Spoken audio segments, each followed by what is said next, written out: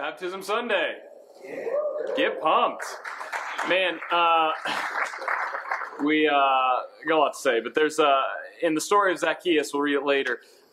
When Zacchaeus meets Jesus, it says that he's full of joy. He rejoiced, and man, if that doesn't describe Mike, I can't think of what else does. I mean, we're even sitting here trying to be quiet, but like Mike's like yelling, like, man, I forgot to say this. I forgot to say this. There's so many things he's excited about his story, about how God changed his life. He's like, man, the video's over now. We can't reshoot it. But he might not want me to tell you guys this, but he called me yesterday, and he was like, man, he's been reading this book that I gave him about just being a disciple, following Jesus. He's like, man, I got so many new things to say. I wish I could word things differently. I wish I could express what's going on. I want to do another video in a year and explain what God's done in my life. I mean, this dude's just excited. He's just pumped. And if you ever want to know what it looks like to see a story of redemption, this is what we're talking about. Seeing God completely change people's lives. When Jesus says, repent and believe in the gospel, repentance is a change of mind. And you see that happen. Mike sees the world completely differently because of Jesus. Not because we've shoved some indoctrination into him, not because we've coerced him and twisted his arm, because he's met Jesus. Jesus is everything. When we do baptism, we always explain it because we want to make sure. It's a weird symbol, right? It's a spiritual bath, and if you're not used to it, or maybe you just grew up seeing it, you might not quite understand what's going on. We want to understand what this is. In Romans 10:9 and 10, Paul says, if you profess with your mouth Jesus is Lord and believe in your heart God raised him from the dead, you'll be saved.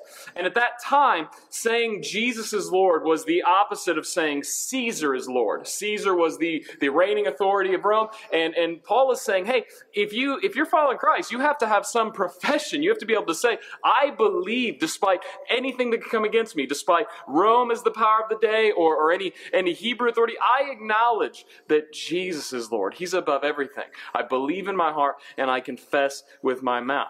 And so then in that, we've also seen examples of the Bible of being baptized. Jesus was baptized. Peter talks about being baptized to repent and be baptized in the name of Jesus Christ, to receive the Spirit in Acts 2.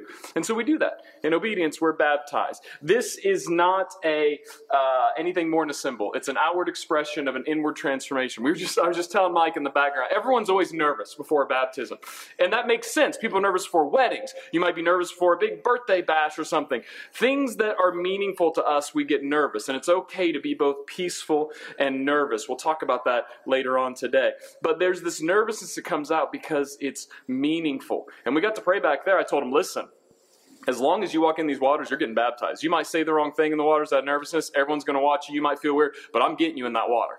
And we get to pray about it because there's acknowledgement. This is a symbol. We didn't have the deacons sprinkle in sin-washing soap, right? This is an acknowledgement. I told him, you've already been saved by Jesus. Jesus has already saved and cleansed him, and he knows that. This is a symbol to say, hey, look, I've decided to follow Jesus. And as the church, you get to observe this. This is why we do the videos. This is why I overly explain it, because you're making a commitment. This isn't just to navel gaze and say, oh, neat, another spiritual thingy that we're doing. You're making a commitment to Mike, church. If you're a committed member of this church, if you're a Christian, you're committing to Mike to say, I'm going to walk alongside you as one body, unified by the Spirit of Jesus. The same Spirit that rose Jesus from the dead is the same Spirit that unifies us eternally as one body. And so as Mike comes out of these waters, as Mike is committing to Jesus, you're making a commitment to him to say, I'm going to follow you. I'm going to follow Jesus with you as we all seek to be his disciples. Amen? Amen. Amen. Mike, you want to step in the waters with me? Careful, it's wet.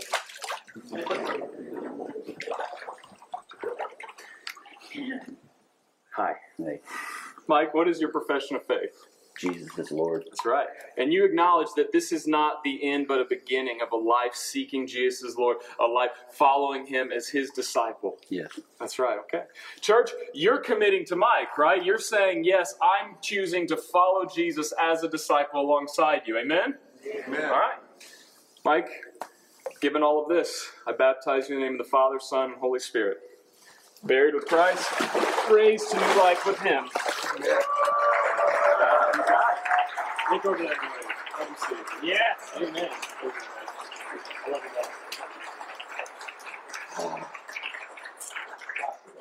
God. There is there's not enough words to describe the depth of what's happening here, but we're going to take a moment to pray and then worship over it, thanking the Lord that He changes lives, that Jesus is everything. Say, Jesus is everything. Father, thank you for this moment. Thank you for what this represents, for this symbol that you've given us, this opportunity of obedience to look to you, to proclaim that you are Lord, that Jesus is Lord. God, we pray for anyone here who hasn't made that profession, who doesn't know you, that your Spirit would be turning their eyes to you, that we would look to you. We would allow the things of earth to grow strangely dim in the light of your glory and grace, your great love for us. Thank you for Mike's testimony. May his testimony continue to ripple to see your kingdom come and your will be done for what you've done, Father. Amen. Let's worship. If you want to grab a Bible, we're going to be in Luke 18 and Luke 19. But first, before that, we've got some work to do. This morning, we're gonna kind of hit some things together that might feel a lot like work, which is good. It's hardest kind of work to deal with because it involves surrender, and surrender is quite hard. And so, if you came here just wanting to be filled with warm fuzzies, then I'm sorry to disappoint, but we're going to fight for being obedient to Christ this morning, and that might be a somber way to start, but it is what it is. Surrender is so important because we're all surrounded by a culture wanting and needing more beyond what we already have, beyond what we need. That's kind of a cry of Western society, is to gain more, obtain more, to be enough, to be better. There's never a ceiling for enough. We have to have more, and that creates in us what many scholars are referring to, sociologists, psychologists, a scarcity mentality. Say scarcity mentality. Scarcity mentality. I'm not going to bore you and unpack that with all sorts of research from our culture. You can look it up, but I think we all intuitively get this. We know what it means to want more, and we know what it means to, in our hearts, be afraid that we don't have enough. Our image isn't enough. Our Instagram post didn't get enough likes. Our financial account isn't enough. Our kids aren't to the degree to which we wish they were. Our marriage isn't enough. Our job isn't. There's something that's not there, and it creates in us a scarcity mentality. I want to start with Genesis 3. We talk about this every Sunday, but it all comes back. God created a good world, and He said it's good. He created it. He said humans are very good. We are created to live in His image, to be fruitful and multiply, to live in the generous gift that He gave us, the earth, to dwell in it, to enjoy it. God is a wonderful host who gives us the world, and He asks that we obey and trust Him, and we choose to rebel, and we decide, hey, we're going to get away from this. Evil comes in and says, wait, did God really say this? Nah, you don't need to listen to Him. You need to listen to something else. You could be like God. You could decide good from evil. You could bear all of life's decisions on your shoulders. Your destiny, your understanding, your perception, it's all on you. So work at it, think about it, you can figure it out. It's the lie that God is not enough. We can't really trust Him to be a good, generous Father, a good host of this party of existence. We can't trust Him to do that. We need to trust ourselves instead. So we give into this, we rebel against the Lord, and we see this all through history. But the Lord's posture, His response, is generosity. He continues to respond in generous ways, even in ways that at first glance could look to us harsh and angry, intense. If you've been reading through the whole Scripture with us this year, God is generous. He's continuing to give of Himself, to give us things that we don't deserve. This is where words like mercy and grace and forgiveness come into place, because He is generous. He's a generous host of all existence. When you look around the world, your life, my life, everyone, you'll see ripples of this disorder, this chaos, this scarcity mentality. That's what evil's trying to pull us into. Disorder, chaos, disunity, ripping us apart. The devil, the father of lies, as Jesus calls him in John 8, is constantly sowing this lie of scarcity. Did God really say? Is He really going to? No, it's on you. You got to take care. You do you. Take care of yourself. You need more. You got to do better. And so as the devil spins those lies, we grow more and more afraid, more in this scarcity mentality, and everything starts orbiting us, a self-orbit, trying to bear the weight and the glory of existence that we can't bear. It crushes us. But Jesus is Lord. All authority in heaven and earth has been given to him. All authority on heaven and earth has been given to Jesus. All authority on heaven and earth has been given to Jesus. He calls us to a different way, a way in which we trust in the abundance of the Father, not in a pattern of needing to kill our brother because their gift is better than ours, or needing to kill our neighbors because we need their land, or needing to hoard and obtain and be the greatest superpower in the world because we need to be protected, we need to be more. Maybe those things are bad in themselves, but they create a posture that says, it's all about us. We need to be more. We need to grow to be great.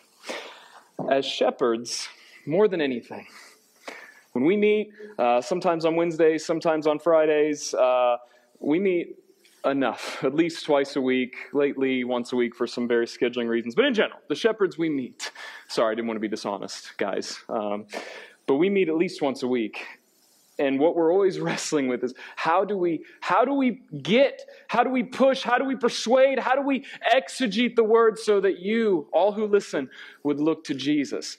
Not to how great Adam's tucked in shirt looks, not how funny and quippy David can be, not how loud, not having to slow or speed your brain up to keep up with David because he's moving so fast. Like, no. Look to Jesus. How do we look to Jesus to believe that he is everything? With all parts of our lives, to surrender to him and live a life as his disciples, to be people whom he bought with his blood, whom he unified with his spirit, empowered with his spirit, so that we could live like him. Tuesday is midterms. And I don't love being in a position of making it sound like, Lord help me. I don't want to be the pastor that tells you how to vote, because I think there's a deeper, more important thing to look at. And so you're not going to hear the shepherds up here say this, and this. There are issues. There are issues that as they continue to grow, you will hear us preach about. There are so many issues that I don't see Jesus in that I think we need to take a step back. There are issues that are very complex but still have a pretty straight answer. We have very thick opinions about abortion. We have very thick opinions about gender issues. Not just opinions, but we believe that God created male and female. We believe that God created, hold on. We believe that King Jesus is the one who calls out what is right and what is good. We believe that it's not okay to kill innocent children. We believe in these things. Now, it's also so much more complicated than that, because if you know someone who struggles with transgenderism, or some parents who's going through that psychological tension with their children, or you know someone who's walking away from the faith because they're gay, or you know someone who has to have an abortion, or who's tense and feeling with it, it's a little more complicated than just saying, this is how you should vote. And in fact, if you're like me, you've probably never walked up to a ballot and get to check yes or no on your specific issues. So, Lord help me, we have to talk about this a little differently. I can't just stand up here and say, here's your list of things to do. No, instead, here's what we want to shepherd. We want to recognize that we are all so scared of being right or being wrong, or we're all so tense about feeling that we've equated things to what we want. Listen to me. The big plan of the cosmos is not to put the right leader in place, as if George W. or Clinton or Obama or Trump or Biden was the solution, or that if this house gets this many more people or this place gets this many. That has never been God's plan. God's plan was all authority in heaven and earth has been given to Jesus. Amen? But there's still a duty we have to follow Jesus. And this is where it gets complicated. So here's what we're going to do this morning. We're going to acknowledge that midterm elections, whether you've been really into it or whether you've been a little passive towards it, it creates some tension with people. Already, you have all sides saying that someone else is rigging the election. Already, that's happening. So no matter what, we can't trust anything. Already, you have toll booth workers and toll booths being threatened with their lives, being threatened with bomb threats. Already, you're seeing foreign policies raise up, and you've got rumors of this war and rumors of this war, and we can't be sure exactly what's going on with Russia and Ukraine or North and South Korea. There is chaos everywhere. Church, hear me. From the beginning, evil has worked with chaos and disorder. And amongst you believers, if you claim to be a Christian, I promise you, evil's fighting for your chaos and disorder. To look down on someone else because they don't have your political ideals. To question whether or not someone's really of the faith because they might view something different than you. Here's what we want to shepherd. we have to look to Jesus first. Here's why. There's a tension in Scripture. Pull up those two verses. There's a tension in Scripture where Proverbs 3 tells us, trust in the Lord with all your heart. Do not lean on your understandings, because Scripture acknowledges that your heart's wrong. Your emotions are wrong. Your will, your ideals, the things you think are right, they could be wrong. You could really believe something and it be wrong. Trust in the Lord with all your heart. Don't lean on your understandings. In all your ways acknowledge Him, and He will make straight your paths. Do not be wise in your own eyes. Fear the Lord and turn away from evil. Then Jesus comes and He says, but the Helper, the Holy Spirit, whom the Father will send in my name, He will teach you all things, and He'll remind you of everything I've taught you.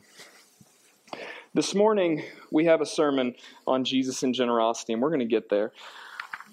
But first, we have to deal with this tension.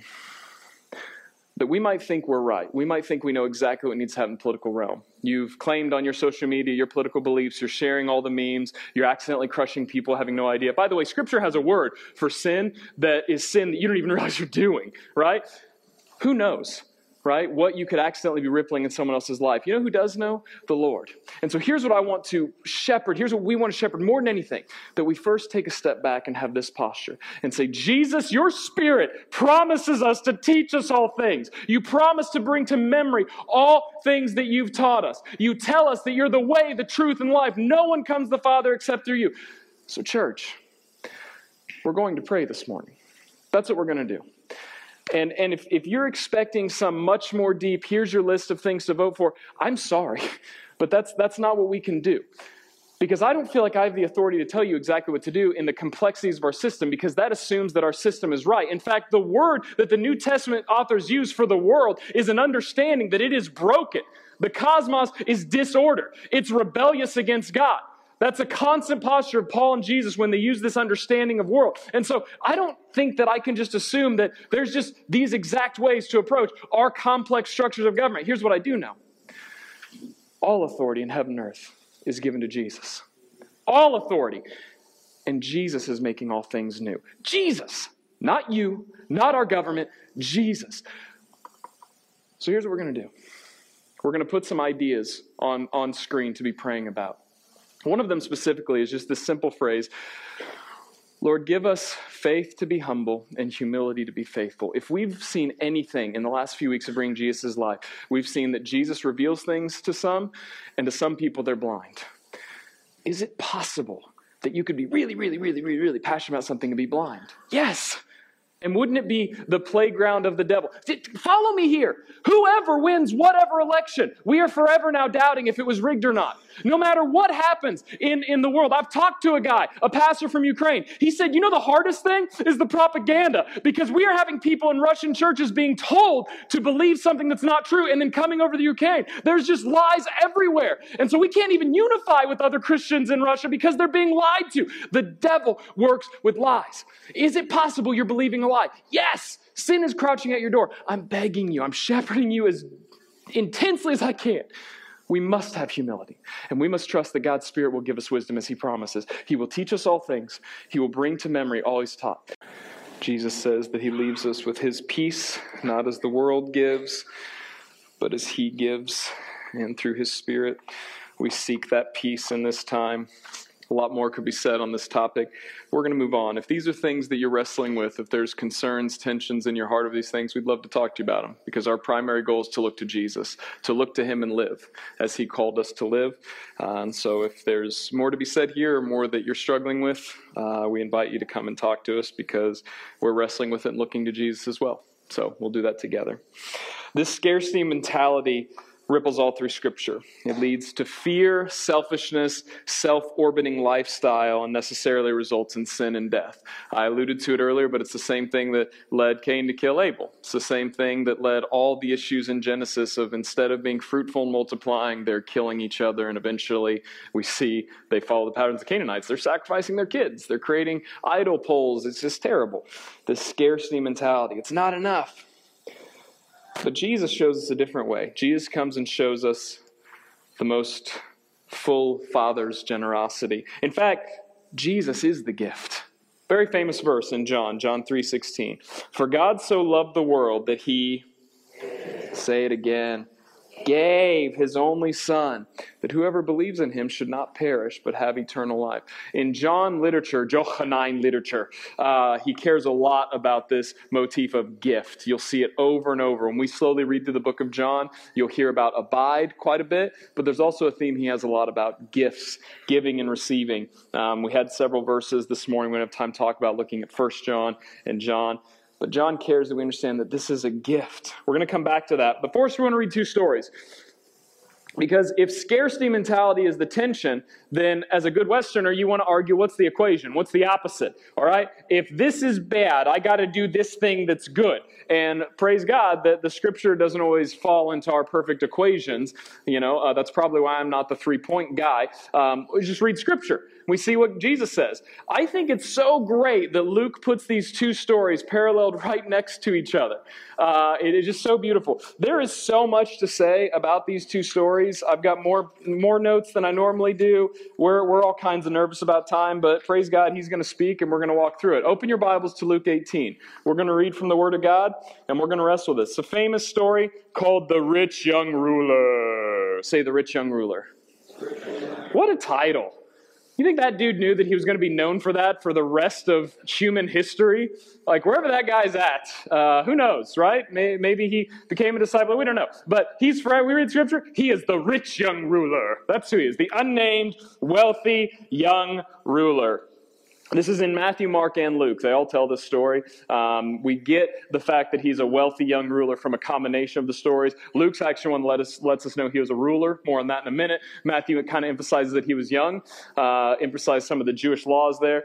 Mark just kind of tells it straight, and it's interesting how this story folds. Mark and Luke actually read pretty similar to each other. Matthew adds a few more details.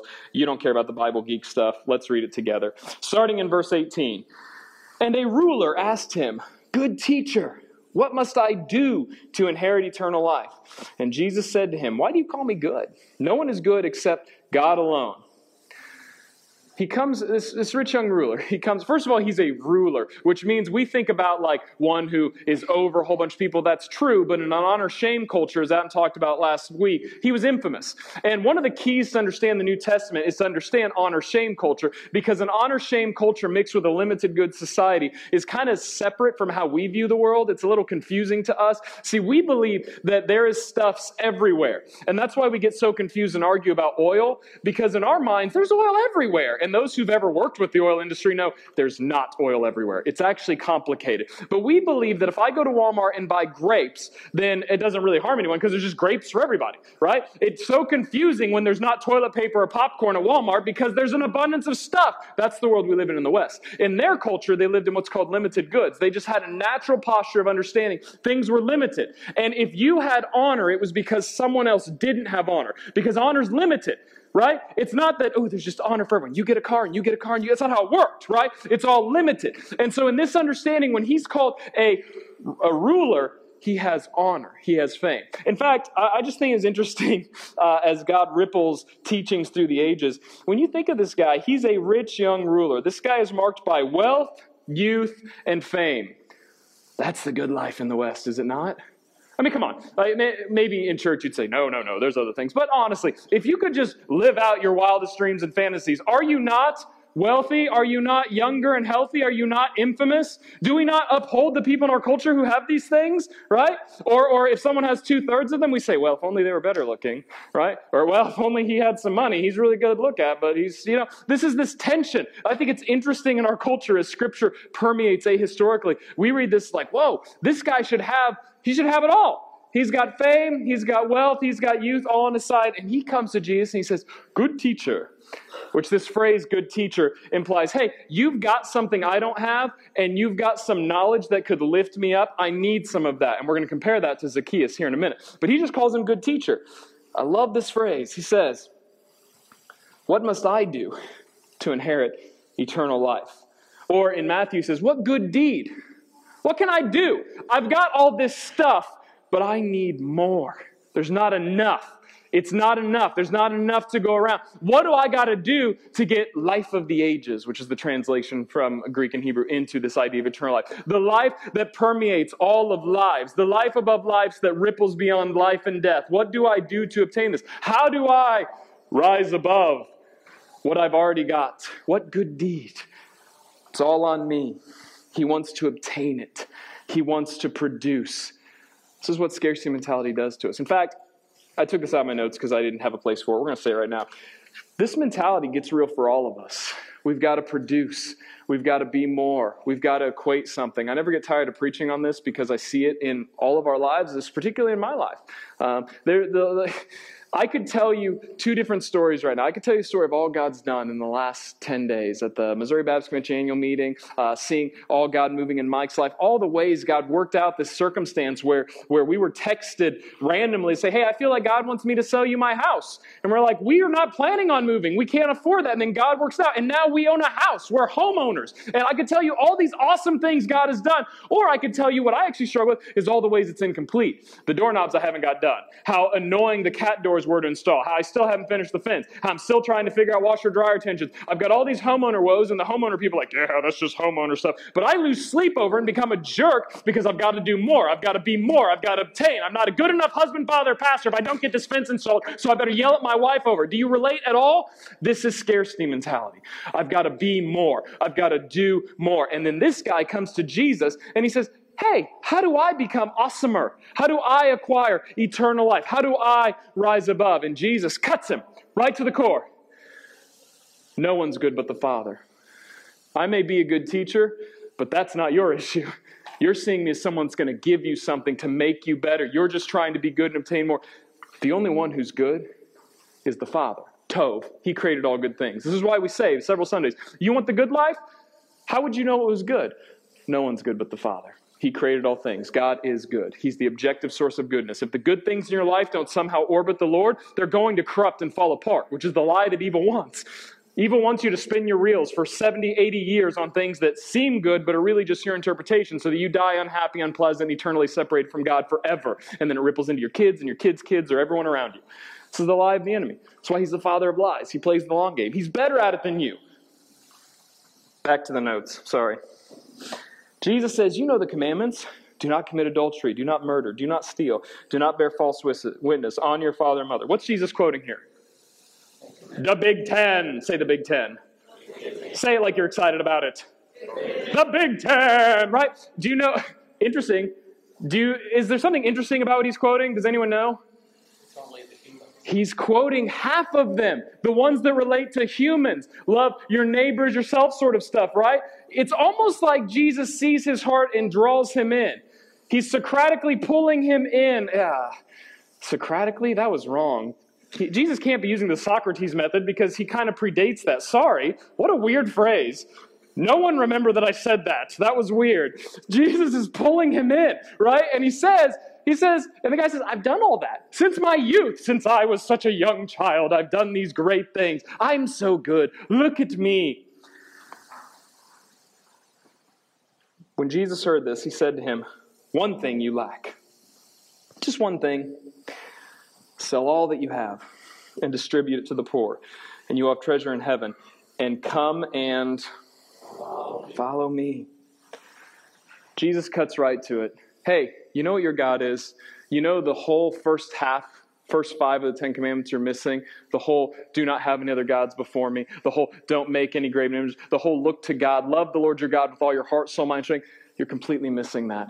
And if you were to follow that, you would release this scarcity mentality, this belief that you could obtain, that you could acquire, that you could produce, that you have to hedge yourself in, that everything around you is closing in. There's no abundance. You've got to have it for yourself. You must release it and believe that there's an abundance greater than you, that something more than you is in control, is in authority. All authority in heaven and earth has been given to Jesus. So follow me. But when he heard this, he became very sad, for he was extremely rich. He was extremely rich, so he was sad. Bummer. Jesus says this is what you need. He's unwilling to meet Jesus there and follow Jesus because this scarcity mentality, this wealth has such a grip on him. So he left sad because he's unwilling to surrender to Jesus. Only God can save. His wealth doesn't save this dude. His infamy doesn't save him. His youthfulness doesn't save him. There's nothing he's acquired that can save him. And that's an easy thing to say in church, an easy thing for us to say amen to. but I know how the devil works. And I know that's something you struggle with, no matter how much we try to hide it. It's a tension in our lives. Evil wants to slowly pull us away from looking to Jesus, so we look to ourselves. So every part of our life orbits us, and then it all comes closer and closer and crushes us under that orbit because we weren't meant to sustain the glory of orbiting things. God is meant to sustain all glory. He's the one who everything should orbit. So Jesus says, release your grip on these things and follow me, and he left sad. Jesus will lead you to generosity as you follow, or money will lead you to generosity as you follow Jesus, or it will be a barrier to you and leave you sad and unable to follow Jesus. That's why Jesus says earlier in Matthew, he says, can't serve two masters, love one and hate the other. You can't serve God and mammon. Jesus literally uses an understanding from the Greco-Roman world of a power, a God. He talks about money as if it has power and authority over us to creep its way in, to control us, to naturally create idolatry. Similar language would be used to talk about Baal and Asherah, things to talk about before. Jesus uses that phrase. Sorry, I'm not preaching on those verses, but I'm going to throw them out anyway. Jesus uses that phrase to acknowledge it's not just money. So many of us would say, please don't talk about money, because make sure you say the phrase, I've got it in my notes. You got to say it as a pastor. Money's not the problem. Don't think money itself is evil, because some of you can be wealthy. You can climb above middle class and be really rich, and it's okay. That's fine, but Jesus says more about money than most anything else. He cares a lot about how you approach money. In fact, he gives a lot of warnings to money. So before we package it in this little, money's not the problem, Jesus is pretty concerned with money. And he's very concerned with generosity. And so I'm not here to abuse anyone who's wealthy and has a lot of money. That's stupid. That's not the point. Jesus cares about someone looking to him and opening their hands. And the outflow of that will be generosity. Because we have an abundant host who has created us and generously given us everything. And Jesus lives in a world where he can say, why would you worry about these things? Do you see the birds? Do you see the flowers? God takes care of them. There's an abundant creator. There's an abundant Father who is good. So why do you live in the scarcity? There are so many traps money gets us into. I have a list here, but we can skip them. We know the traps of money. I mean, come on. Or money, sex, and power. Those are the big three, right? Name some problem in history that didn't come back to money, sex, and power. That's it. This is our world. And Jesus has a lot to say about money. I'm thankful that as we wrestle with this tension of the rich young ruler and we want to just really unpack this, Luke just goes on and tells another story that I think is really helpful. It's in Luke 19. It's the story of Zacchaeus. Quick! Raise your hand if you can spell Zacchaeus off the top of your head. I need to know. Who can? Do it. I want to hear it. So close. Wait, maybe you're right. There's two C's. Listen, I have misspelt this so many bad ways. Google and Apple don't even know what I'm doing in my notes. They're just like, we've got no... If I had a dime for every time I copied what I was trying to say and then went to literally google.com and tried to get Google to be like, okay, this is what you meant, right? This word is so complicated. When my wife was, I think she was in early high school. That's not when she was my wife, but I knew her. And we were in her basement, and there was a box of books. They were kids' books. I don't know why they were in her basement. But having not, grown up as much in church as I did, Nikki saw one of these books and she said, who's Zaccheezy? And I will forever see the word Zacchaeus as Zaccheezy, and I hope you do as well. Zaccheezy. Here we go, Luke 19, 1 through 10.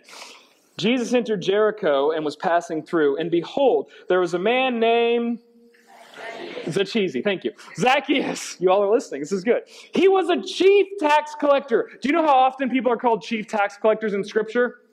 Exactly once. Thank you, Luke. It's a crazy phrase. Chief tax collector. More on that in a minute. And he was rich. Now we'll talk about it now. So what happened was when Rome, Greece, when they take over a culture, right, what they would do is they needed to get taxes and money from them. But they didn't know the streets, they didn't know the culture, and they didn't just want to come and poke everyone in the face with a sword. So what they did is they were brilliant. They said, here, we're going to bring someone in.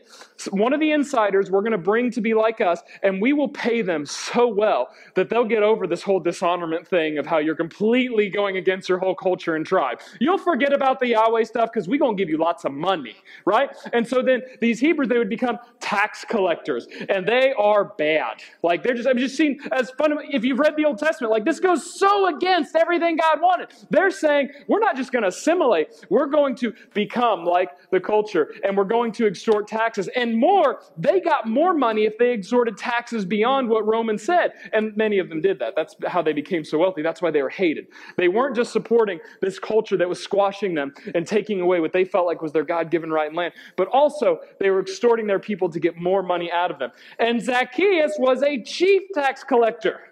Luke goes out of his way to say he's not the regular type. He's the real bad kind. He's the chief of the bad guys, right? Excuse me. Did you get wet? I've got extra wet mouth right now. I'm so pumped about chief tax collectors. How much would scarcity mentality and the love of wealth have to grip someone's heart to do this? Man, it's incredible.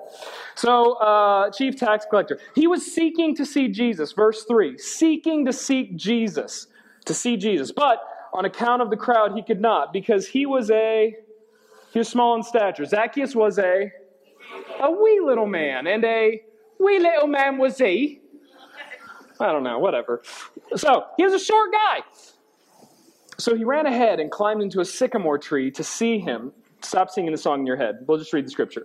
So he ran on ahead and climbed into a sycamore tree to see him, for he was about to pass by. Jesus was coming. Verse 5. And when Jesus came to the place, he looked up and said to him, Zacchaeus, hurry and come down, for I must stay at your house today. Zacchaeus was a short guy, so he climbed a tree. He's trying to seek Jesus.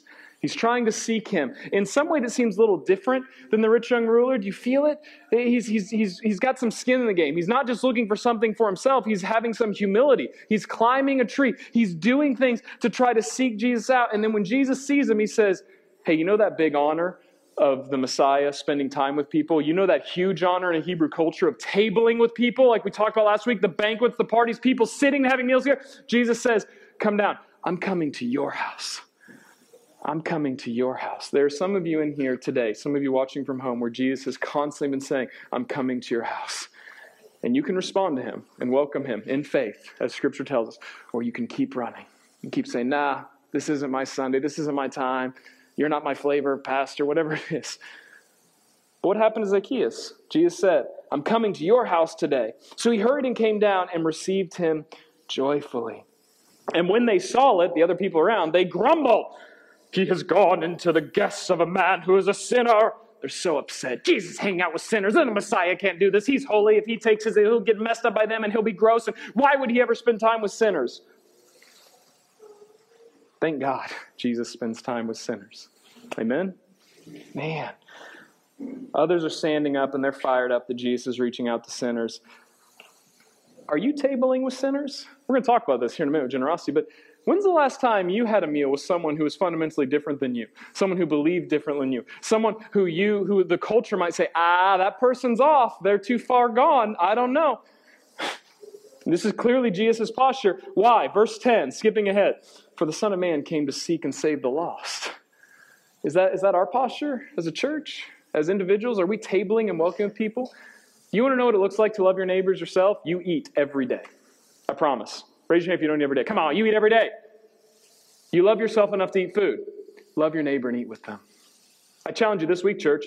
Pray that God puts someone in your heart that's different than you. Bring them over. Bring them over and eat with them. Say, hey, I want to spend time with you. Take them out for lunch. Take them out for breakfast, for coffee, whatever you do. Table with them. The generosity of God is seen so quickly in the story that Jesus, he tables with sinners, people that don't deserve it. More on that here in a minute.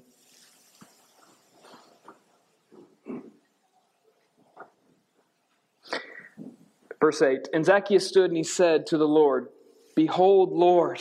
Zacchaeus calls him Lord. This isn't the word master that was used in the previous story. This is the word that is used for Lord through the rest of Scripture. When the disciples refer to him as Lord, when other people, it's someone who's esteemed as high, who's someone that it has authority that you submit to, right? He has a surrender to him. He's not looking to take from him. He's acknowledging, standing before him, just like the disciples, just like Mary when she washed his feet, just, Lord, you are Lord. And he says, Lord, half of my goods I give to the poor. And if I have defrauded anyone of anything, I restore it fourfold.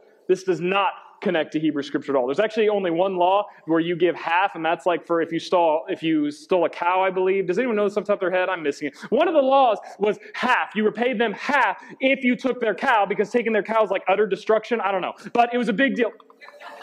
Come on! I worked hard on that. Anyway, so there's this tension. But this guy's going so far beyond. He's going to give half, and then if he's upset anyone, he's certainly defrauded people fourfold. When Zacchaeus meets Jesus, he's marked with generosity. Period. To know Jesus is to live generously. That's what else does the story mean? This isn't a secret like, I'm going to get you to give money. It's just the facts. If you know Jesus, it's marked by generosity. Zacchaeus calls him Lord. His immediate response is generous. And Jesus says, today salvation has come to this house. There's not a huge, obvious repentance we see here as some deep theological thing. There's no verse we point at to here that we read all the time. Remember Jesus, Zacchaeus? The story itself is to change your mind. He's a fundamentally different guy. He's able to say, I'm going to live generously because you are Lord. I don't need to hold. I don't need to hoard. I can get away from the scarcity mentality because there is an abundant Father who's going to take care of me. The gospel does what thousands of sermons on generosity cannot do. I think this is on screen. It actually changes your heart. The gospel releases you from scarcity mentality, your captivity to money, and into abundance of the Father, making you love others, delighting to see their needs met and introduced to the gospel. Zacchaeus didn't need to sit under hundreds of awesome sermons on generosity. He experienced the gift of Jesus, salvation, and it transformed him to see the world differently, to live generously. He saw the gift of abundance. For God so loved the world, John 3:16, that he gave his only Son, that whoever believes in him won't perish but have eternal life. Romans 8:31 through 32. What then shall we say to these things? If God is for us, who can be against us? He who did not spare his own Son, but gave him up for us all, how will he not also with him graciously give us all things? Lean in. We are Zacchaeus. Zacchaeus was despised and unwelcomed because of his sin and rebellion. But Jesus comes to him. He invites him in. We deserve separation from God. And he gives us his grace. He gives us his gift of salvation. He is generous.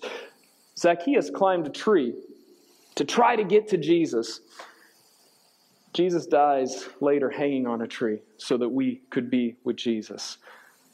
He gave his life. He is generous. We get salvation leading to joy and a life through his gift of grace and love because Jesus got the scorn, the pain, the death, the rejection for our sake. Jesus is the gift. Say, Jesus is the gift. As we move to close, I'm going to read from Ephesians 2, and then we're going to get real practical about some things, because to follow Jesus is to live generously. That's the response. Ephesians 2, 1 through 10. You can open to it. It's going to be on the screen. If it's too tiny for you, just listen, because the vast majority of Christian history, they just heard the word read to them. So that's fine. You can just hear it read to you. Ephesians 2, 1 through 10. And you were dead in your trespasses and sin, in which you once walked, following the course of this world, following the prince of the power of the air, the spirit that is now working, the sons of disobedience. You had scarcity mentality. That's what he's saying. You had the lies of evil. You had your own desires. You were dying in your sin because you were trying to do it on your own. You could be like God. You could decide good from evil. This is it. Paul's wrapping up this whole sermon in one sentence. Thank you, Paul. He's a better preacher than I am. You were dead in your trespass and sin, in which you once walked, following the course of this world, following the prince of the powers of the air, the spirit that is now working the sons of disobedience, among whom we all once lived in the passions of our flesh, carrying out the desires of our body and mind. We were by nature children of wrath like the rest of mankind. But God, being rich in mercy, because of his great love with which he loved us, even when we were dead in our trespasses, made us alive together with Christ. By grace you have been saved, and raised us up with him, and seated us with him in the heavenly places in Christ Jesus, so that in the coming ages he might show the immeasurable riches of his grace in kindness towards us in Christ Jesus. For by grace you have been saved through faith. For by grace you have been saved through faith. We don't have time for this, but the word grace that's being used here is charis. Say charis. Right, there's a verb form there, it's charisma, right? This word is the most often used word in New Testament for grace, but also for forgiveness. And it's also for the root understanding of gift. When you have grace, it's the word grace, but it means you're given a gift. So it's this connection of forgiveness, of gift, and of grace all coming together. And he says, for by grace you have been saved. This gift of the Father, this forgiveness, you've been saved through your faith. And this is not of your own doing. It's a gift, same word, of God. Not a result of works, so that no one can boast. For we are his workmanship, created in Christ Jesus for good works, which God prepared beforehand, that we might walk in them. Where are you at this morning? Are you still living in this scarcity mentality of needing to hoard, protect, gather, tighten up? Are you just pushing away the message, finding a quick thing to do on your phone, finding a way to look at the clock because you don't want to mess with these things? You don't want to open up and say, maybe I could be wrong about something here. Like, where are you at? Where is scarcity mentality controlling you, leading to selfishness and self-orbit? Or do you have an abundance mentality, trusting in the great Father who has given us all of his abundance? We need Jesus. To be saved by Jesus is to accept his gift, forgiveness and grace in faith. And to have faith in Jesus is to live generously, trusting in the Father's good abundance. And I can hear it. We're going to start talking practically about generosity. And you're going to say, what about all these fake generosity? What about the problem? What if I give everything away? What about the person who gives it all away and then dies of starvation? Stop. Come down. We've all seen phony generosity or adulterated generosity. Do you know someone who gives gifts with 1,000 strings attached? I mean, we're coming up on a season where we give a lot away. Is it possible that evil adulterates this season of thanksgiving and giving to be ultimately about us? I feel better. I've obtained something because I'm giving away. I'm so benevolent. I've spent so much money on Christmas gifts. That's not the generosity of Jesus. How would you know? How would you know if you're being truly generous? We open our hands and we lean on his Spirit, who teaches us all things. His Spirit who brings to memory what Jesus has taught us. We listen to the Spirit and then we obey. We need Jesus. To be saved by Jesus is to accept his gift, forgiveness, and grace in faith. To have faith in Jesus is to live generously, trusting in the abundance of the Father. I'm going to make this real specific. I've got a list up here, and we're going to talk about some things. Sorry if it's too itty-bitty for you. Here's some practical things, and we're going to unpack these. Because again, when we talk about generosity, there's a tension here, right? Like I'm talking about living generously, and as soon as I give practical applications, we're all, because of scarcity mentality, because of the lies of enemy, you're going to immediately have reasons why you don't want to do anything on this list. And I don't care what it is. I don't care what the tension you have on it is. You can trust that we are praying through this and trying to desire, how do we shepherd this? And if you think I'm wrong, let's talk about it. Because point proven right here. Zacchaeus trusts in Jesus generously. The rich young ruler doesn't trust in Jesus, and he goes away sad because he's wealthy. The Bible's trying to tell us something about wealth and living generously. Simply put, I like to think about time and energy, grace and forgiveness, money, and stuffs and things. With your time and energy, maybe you start recognizing, hey, to follow Christ is to serve. The Bible says you're gifted. If you know Jesus, you've been gifted in the Spirit, and that is to serve for the common good, for his kingdom. 1 Corinthians 12, 13, 14. Read it. Are you giving of your time? Or is it my time, my busyness, my schedule? That's what evil wants. He wants all of us to be so busy that we don't have time for each other. We can't be patient because we're so hurried. Maybe this week you just find someone you say, hey man, how's your relationship with Jesus going? Just text someone. Give them that time of your heart. Say, hey, I want to show you the grace, the forgiveness, the gift of the Lord through being generous with my time. And just say, hey, how's your relationship with Christ going? Maybe you write a letter to someone. Man, those of you who randomly give my family letters, I cannot express what that means to you. I mean, I'm a words and touch person in general, but it does so much to me when I open a little card and there's a small gift card in there, whatever, or just you thank you for specifically doing this. It means so much. Maybe that's you this week. Say, I'm going to give of my time and my energy to let someone else know I appreciate them, I love them. Grace and forgiveness. We already talked about the words charis and charisma. Maybe you listen to someone who's different than you. You give them the grace. You give them the generosity to actually hear them. Not to just block them on Facebook, not just to dishonor them behind closed doors, but you actually listen to them. You table with them. Pray with them. Hey, I know we see this differently. Can we look to Jesus together right now? Oh, you don't know Jesus? Well, I believe Jesus has all authority. Maybe we could talk about these things together. Maybe we could wrestle with it. Maybe there is a God who's trying to teach us. Pray with them. Money, here it comes. Calm down. Give to the church. I am not super comfortable being the guy that talks about this, and after years you've heard me make all the jokes like, the church just wants my money, right? I don't like that. I don't like the tension there. I can't get past the fact that when we know Jesus, we live generously, and Jesus' hands and feet are his church, his body. We are his body. And if you don't know, it costs money to keep this building going. It costs money for us to be serving each other in different ways. It takes time, takes energy, it takes service, but it takes money. And this isn't, we're down in the budget, so I got to give a sermon on generosity. This is what God's teaching this week. Look at our plan. Jesus talks so much about money. We don't even have time to talk about render to Caesar what's Caesar's or the widow's coin. Like, we're just talking about these stories. You give to the church because this is where his kingdom comes and his will be done. God banked all of his plan on his son coming and dying so that through our faith in him, we'd come together as one body, his church, and that we would live like Jesus, empowered by his Spirit so that others would see and come and believe. And all those people live generously. Read Acts 2. To respond to Jesus is to live generously. If you don't have a posture of giving to the church, I would ask you, why not? Because I know a youth group that has a budget that consistently sees kids coming to know Christ and consistently is growing. Every year since I've been here, 6, 7+ years now, it's continuing to grow. And you might remember the youth group that struggled. You don't have to raise your hand, but there was a time when the youth group was all sorts of struggling. But we've continued to see God bless it. And they have a yearly budget, and it continues to increase because we're seeing his kingdom come and his will be done in that. Our children's ministry, 200% increase in the last year. Why? Because we preach. I'm certain that when students show up on Wednesday nights and on Sundays, they're going to hear the gospel. I'm certain with every parent event, every marriage event, when I'm preaching, when Adam's preaching, whoever's preaching, you're going to hear the gospel because it's the gospel that transforms. I don't need to tell you to be generous, although I'm doing it. The gospel tells you. King Jesus tells you. The reason you give to the church and not just some parachurch organization or not just some nice goodwill function is because the church is proclaiming, thy kingdom come, thy will be done.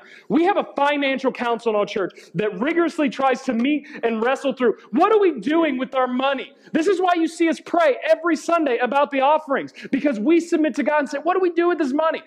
It costs money to exist in the West. Here we are. What do we do with it? Do you have a posture? Maybe you need to set a number. We could talk about tithes in Scripture, and we could talk about numbers. In general, I'll just challenge you. You get paid monthly. You get paid bi-monthly, weekly. What percentage? I mean, we're in the West. Everything's an equation. Maybe you need to say, all right, God, I'm going to trust you. 5%. 5% this month. 10%. 20%. Whatever it is. Are you even asking God? Or are you just like, no, I don't need to do that. We've been 8%ers for years. We've been 12%ers for years. We don't need to talk to God about it. How would you know if you're not listening to the Spirit? If you're not asking him how to live generously? To follow Jesus is to live generously. Make a special bank account. I've got all these stories of people I know who set aside a bank account. It's really easy to make another bank account, by the way. And you go and you can just dump money in it and pray every month. God, what do you want us to do with this extra money? This extra $25 a week or $50 a month we're putting in it. Man, I wish we had more time. So much of us suffer from what Chip Ingram calls small pie syndrome. Real quick understanding on this. We believe there's a pie, and we've got to give God 10%, or we've got to give whatever. There is no pie. God owns everything. So get out of this idea of, I got to give this, I got to give this. As soon as you're asking, how much should I give? You're missing the point. Why don't you submit to the Lord and say, everything is yours? Now what? Because maybe it's not money. Maybe it's grace and forgiveness that you're struggling to give. Maybe it's time and energy. Maybe it's your stuffs and things. I know some missionaries who were making money from the NAM, from North American Mission Board. And when they were in a city in Honduras, it didn't make sense for them to consistently give 10% to the church because it would cripple the church financially. It would confuse them to have all this money all of a sudden, and then it would cause them to pull back and not give. And they knew this as wisely. They thought, man, we can't just throw a whole bunch of money in this culture at this church because the West functions differently. America functions differently than Honduras. And so they prayed about it. You know what they did? They bought a whole bunch of Bibles and hymnals. In our culture, the church gives you those things, Bibles and hymnals. In these other cultures, you obtain them and you take them to church. It's kind of a mark of commitment. It's a way to say Jesus is Lord. If you possess these things, you take them to church. So my friends who are missionaries, they bought a whole bunch of Bibles, they bought a whole bunch of hymnals, and they sold them at absurdly low rates. So these people who are mostly poor could afford them and take them to church. Maybe God's calling you to generosity that is above and beyond what you're used to. Listen, I could connect these dots in so many ways, but just hear the basic understanding. We have a scarcity mentality, and we've had it from the beginning of Scripture. Our culture is based off a scarcity mentality. You need more. You need to obtain more. There's never enough. Gosh, there's so many things I could be buying for our house. There's never enough. It's never ending. I've got to do more. I've got to be more. And if that's the lie of the devil, and he's continuing to sow these lies, and he's craftier than you, is it possible that right now, your understanding of generosity is limited? Is it possible that you're missing something? Yes. So here's your response this morning. Open your hands to the Lord and ask Him how you live generously. Do you believe that there is an abundant Father who is above all, in all, through all? Do you believe that even though you're a college student, that's not your excuse? Even though it's your first job, that's not your excuse. Even though you're old and everything's different, that's not your excuse, because God calls you to generosity because He is generous. There's all sorts of thoughts in here about being obedient despite feelings. Please don't wait for a feeling, because your heart, your feelings can lie to you. God calls us to obedience. And what we see in Scriptures, when people meet Jesus, they respond with generosity, because God so loved the world that He gave. He's a generous God. To know Him is to be transformed generosity. Are you giving? Are you living generously? There are so many ways that you can give. We have ways you can give online. You can give to missions. We've got a pot back there, or whatever we call that, plate, pot, whatever. You can put money in there. You could just start asking, how do I give Him my time? God's moving right now. I don't know what the Lord's asking of you. I know we're running late. I know we got a lot going on in service. Man, we've prayed for midterms and got political. We had a big, intense baptism. We've still got response to doing announcements, and you've got to go eat lunch. I get all that. But we're going to stop, and we're going to respond to the Lord right now. That's what we're going to do. This is your time. The band's going to come, they're going to play a song, and you're going to do this. Please open your hands and say, God, am I living generously? Where do I have a scarcity mentality? Where am I not obeying you and opening up? Am I like the rich young ruler who's going to keep walking away sad because I'm trying to find my fulfillment in what I can do, what I can accomplish? Or am I going to live more like Zacchaeus? Am I going to see the Lord and open my hands and say, man, there's something bigger than me, something more abundant than me. I don't need to hold on, to be scared, to try to obtain, but I can give. Truly, Jesus is right when He says it's better to give than receive, because He didn't see His self as being like God, to be something to hold on to possess and lord over, but He gave it up, as Philippians 2 tells us. He came down to live like a man. He gave Himself up as death on a cross. He hung on a tree so that you don't have to climb trees and go seek Him out. He comes to you. He died for your sin. He died for you so that you could live the way you were chosen to live, the way you were created to live. That's a life of generosity, living in His abundance. I'm going to pray for us, and I'm going to ask that during this time, you can stand and sing, but before you do, can you just take a moment to open your hands? Maybe you pray with your spouse, maybe you pray with those next to you, or maybe just by yourself, and ask God, will your Spirit guide me in generosity? Show us where we're still afraid. Show us where we're lacking. Show us how we ought to be generous and we're not. With our time, with our money, with our energy, with grace and forgiveness, with our stuffs and things. Open your hands and talk to the Lord. Father, thank you for this day. Thank you for gathering us together. Thank you for the waters of baptism. Thank you for unity in your Spirit to pray about challenging things. Thank you for your word teaching us these countercultural, these intense ideas that pull away from things that are intuitive to us. God, we thank you. We're so thankful for everything you've done. I pray right now, apart from the lies of evil, the tensions, the anything that we might be holding on to, that we would release those things and open our hands and worship you. Lead us to be a people who are generous, who are welcoming outsiders, generously pointing them to you. May we be a church that is consistently growing in the posture you've already given us to generously give to others, to show them the abundance of you, who's given all things. Thank you for loving us so much that you gave your Son. that when we believe in him, we don't perish, but we have eternal life. I pray for those who don't know you right now, that they would be moved to give their life to you. Guide us as we respond. Amen. Take time to open your hands. If you need someone to pray with, I'll be down here.